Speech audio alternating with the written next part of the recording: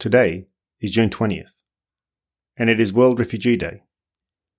It has prompted me to reflect on my most recent episode, where I recorded an update on the situation in Ukraine with guests Arne and Mike. I'm heartened to see the interest the conversation has received, not for bragging rights, but because it helps, ever so slightly, to keep the attention on those who must live with the consequences of this invasion, including the more than 7 million individuals who have already been forced to flee, and whose real battle has only just begun.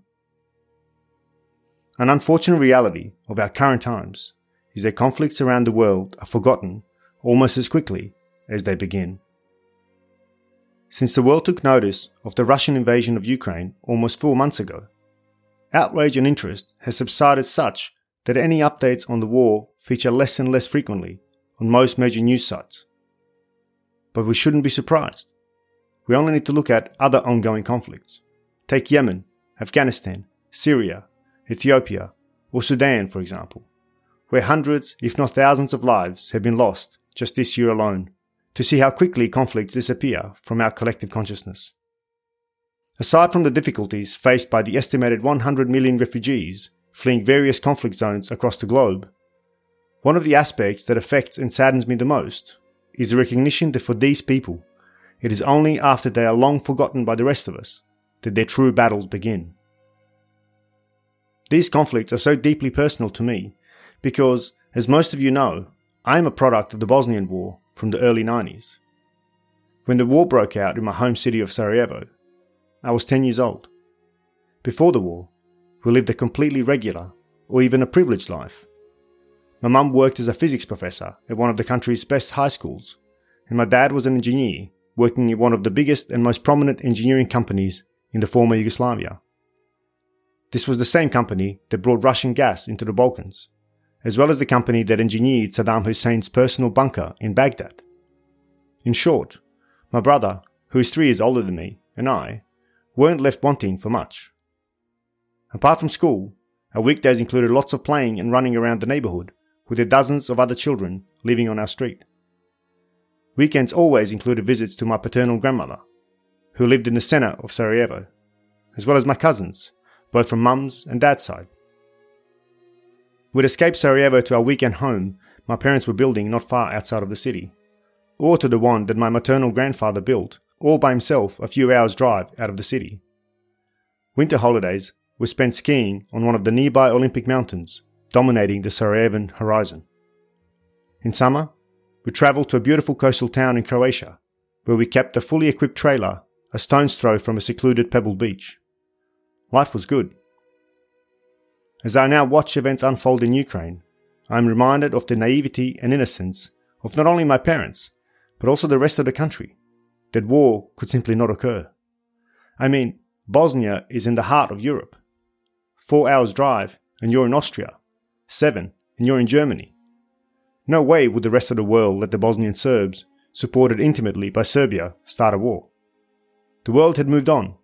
Europe had moved on from large-scale military confrontations. I remember in those final days, before all hell broke loose, ordinary citizens, including my parents, neighbours, teachers, just about everyone else, going to huge anti-war protests. I was glued to the TV watching as they sang, "Give peace a chance," with every Sarajevan who had a lighter, which was just about every one of them, holding it lit above their head and swaying their arms in sync with the song. Although a powerful sight, and one that I get emotional over even today, I now realise how foolish and naive it was to hope that Bosnians could stop the inevitable march to war. Those in power had already decided. Plans had been drawn up, troops gathered, weapons and supply lines prepared. All that was necessary was a spark to kick it all off. As I sit here and watch the millions of refugees pouring out of Ukraine, I remember the sense of helplessness of not being able to change your destiny. The night before our suburb was occupied by Serb forces, my mum had a terrible feeling that something was about to happen. It was the first night in 20 years of living in the same house that she could hear the flow of a river a kilometre away. It was an eerily quiet night. So the next morning, the 4 of us, my dad, mum, brother and I, packed a backpack each and left our house to go and stay with my aunt, uncle and 2 cousins a little further into town. That day, the barricades around Sarajevo went up, and my suburb fell into Serb hands, with many of our neighbours who were left behind experiencing grave abuse by the invading forces. Fighting-age men were detained and taken away as prisoners. Some were never heard of again. Our house, the home I grew up in, was taken over by a police commander who threw my brothers and my toys out into the backyard to rot. Our neighbour, the angel of a lady who also spent hours teaching me how to read and write, managed to wrestle some of our most treasured possessions from the intruder, including some of our family photo albums. Years later, during her first visit since the war, my mum was able to recover those cherished mementos of a life long gone.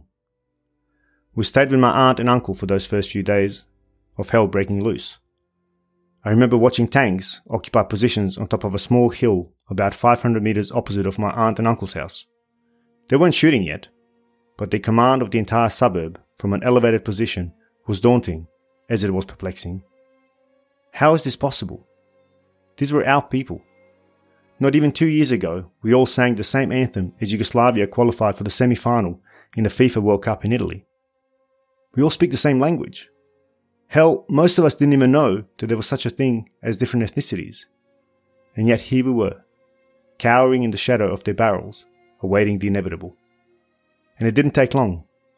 Several times in those first days, air raid sirens echoed around the city, forcing us into bomb shelters scattered around the suburb.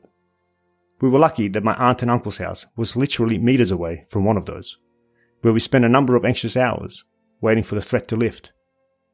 A few days later, as the bombing really started, my parents decided that we'd be safer at my grandma's house, whose apartment was in the heart of the city. We would spend the following few months there, until our escape from Sarajevo.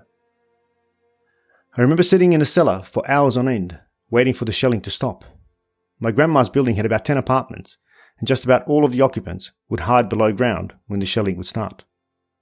By now, it was occurring frequently enough that the cellars had to be cleaned up, chairs and tables were brought in, as well as candles, food and water. Power would frequently go out, as would water, and getting basic supplies was becoming a serious challenge. To pass the time, I remember how my brother and I used a picture of Slobodan Milosevic, the president of Serbia at the time, that had a bullseye superimposed on it for target practice. We had a couple of straws and bits of rolled up paper that we would dip in some water, pretending it was poison. We'd then shoot our weapons at Milosevic's face, who was smugly smirking at our abysmal efforts from his place of prominence on one of the cellar walls. Ultimately, I was lucky to have had to live in a besieged Sarajevo for only a few short months. I had recently had a serious ear surgery due to a tumour behind the eardrum of my right ear.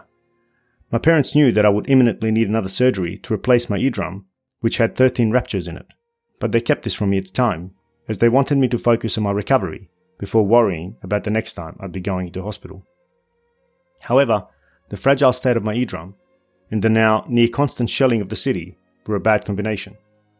At one point, my mum told me to keep my mouth open while the bombs are falling, as this would allow me to easier equalize the pressure on my eardrum from any artillery and mortar blasts.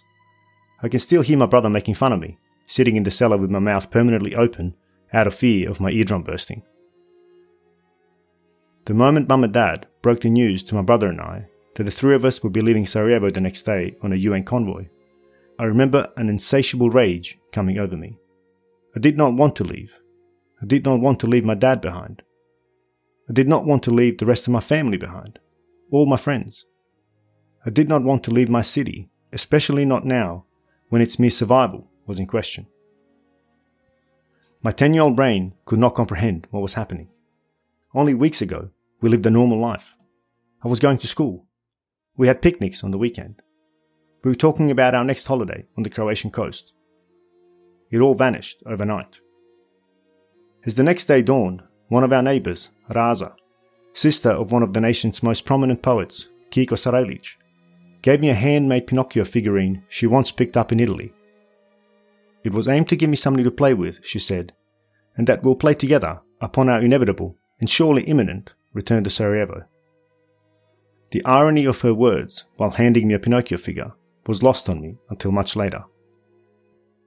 Looking back, my reflection upon these memories has always had a certain nonchalance, a certain detachment from the reality of what they truly represented of my childhood. Now, as a father, the thought of any child, or in fact any person, having to flee their home after being innocently caught in conflict, much less conflict at the hands of an egomaniacal dictator attempting to assert regional if not global dominance, brings tears to my eyes. Years later, my heart hurts for the fear my parents must have felt. The fear of not knowing what the next day would bring. The fear of not knowing how or if they could keep their young children alive and safe. The fear of the future that would befall their children should they be left without a parent or guardian to look after them. The fear of the trauma and scars that may imprint on them in the days, weeks, months, and years of hardship to come. As a father, the thought of my children having to live through such events sends a heaviness through me. But the heaviness is quickly replaced by anger, because so many of these conflicts are unnecessary, avoidable even, and yet we enter into them so lightly, far too lightly. Thinking back to my own experiences, I know that what I've lived through was easier than what my parents lived through. Childhood resilience is a wonderful thing, but having to help your wife and children flee while you stay back to defend your homeland, as was the case for my father, or having to seek refuge in a foreign country where you don't speak the language or have any of your qualifications recognized, as was the case for my mother, seem like far more challenging experiences. Watching your children become marginalized as they're branded the poor foreigners in a new school, having to rely on government handouts for the food, clothing, and shelter you once provided in abundance for your family, lining up for hours on end at an immigration office to apply for the less than welcoming resident status known as Duldung, which roughly translates to tolerating or bearing you. Many mistook this for a residence permit. It wasn't. It was merely the suspension of the state's obligation to deport you. It was a tactical pause in your otherwise precarious existence and statelessness. After all that, there are the next 30 years coming to terms with never knowing the final resting place of friends and family, or the trauma associated with seeing your loved ones killed in front of your eyes. There is the loss of your identity, your history, your memories, yourself. These are the unspoken, unseen, unaccounted costs of war. As the discussion around the invasion of Ukraine moves on to what a decisive victory might look like and how an end might come about, I urge those that care, those who are angered by needless acts of violence, to remember that for millions of innocent survivors, both in Ukraine and Russia and around the world, often the immediate costs of those conflicts are the lightest and most superficial. The real costs, those which our children, families, and our communities bear, will play out in the months, years, and decades to come. I only need to look to my own experience, where almost 30 years on, the balcony and building from which I watched those tanks roll in still carry the scars from rockets and artillery of my childhood, to know that these are the costs that humanity will be paying for generations to come. On this Refugee Day, take a moment to pause and look around. Take stock of what you have and not of what you're missing. Take comfort in the relative safety of your country, of a roof over your head, your job, or the car you might be driving right now. Think about the family dinner you get to enjoy tonight, or your child's birthday party you get to organize. Think about the bar you'll go to for knockoff drinks. Think about all that, and then remember the 100 million refugees who won't be thinking those thoughts. And for those of you in positions of authority, or those who might command troops in war, take a moment to think about the next order you'll give. Think about the impact that bomb, rocket, shell, or round will have, not just on your target, but on those you might write off as collateral damage. Remember that the few minutes it took you to give or to carry out an order might leave physical, psychological, or spiritual scars on a child lasting a lifetime. What might be your acceptable collateral damage might be someone's mother, father, sister, or brother. It might be someone's husband, wife, boyfriend, or girlfriend. It might be someone's friend. And one of those your bomb is forced to flee might be a child facing a life of uncertainty and instability. A child, just like me.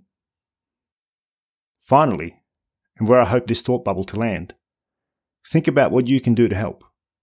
Can you forego a few coffees or drinks and donate the money to the UNHCR or another of the many amazing organisations helping those most in need?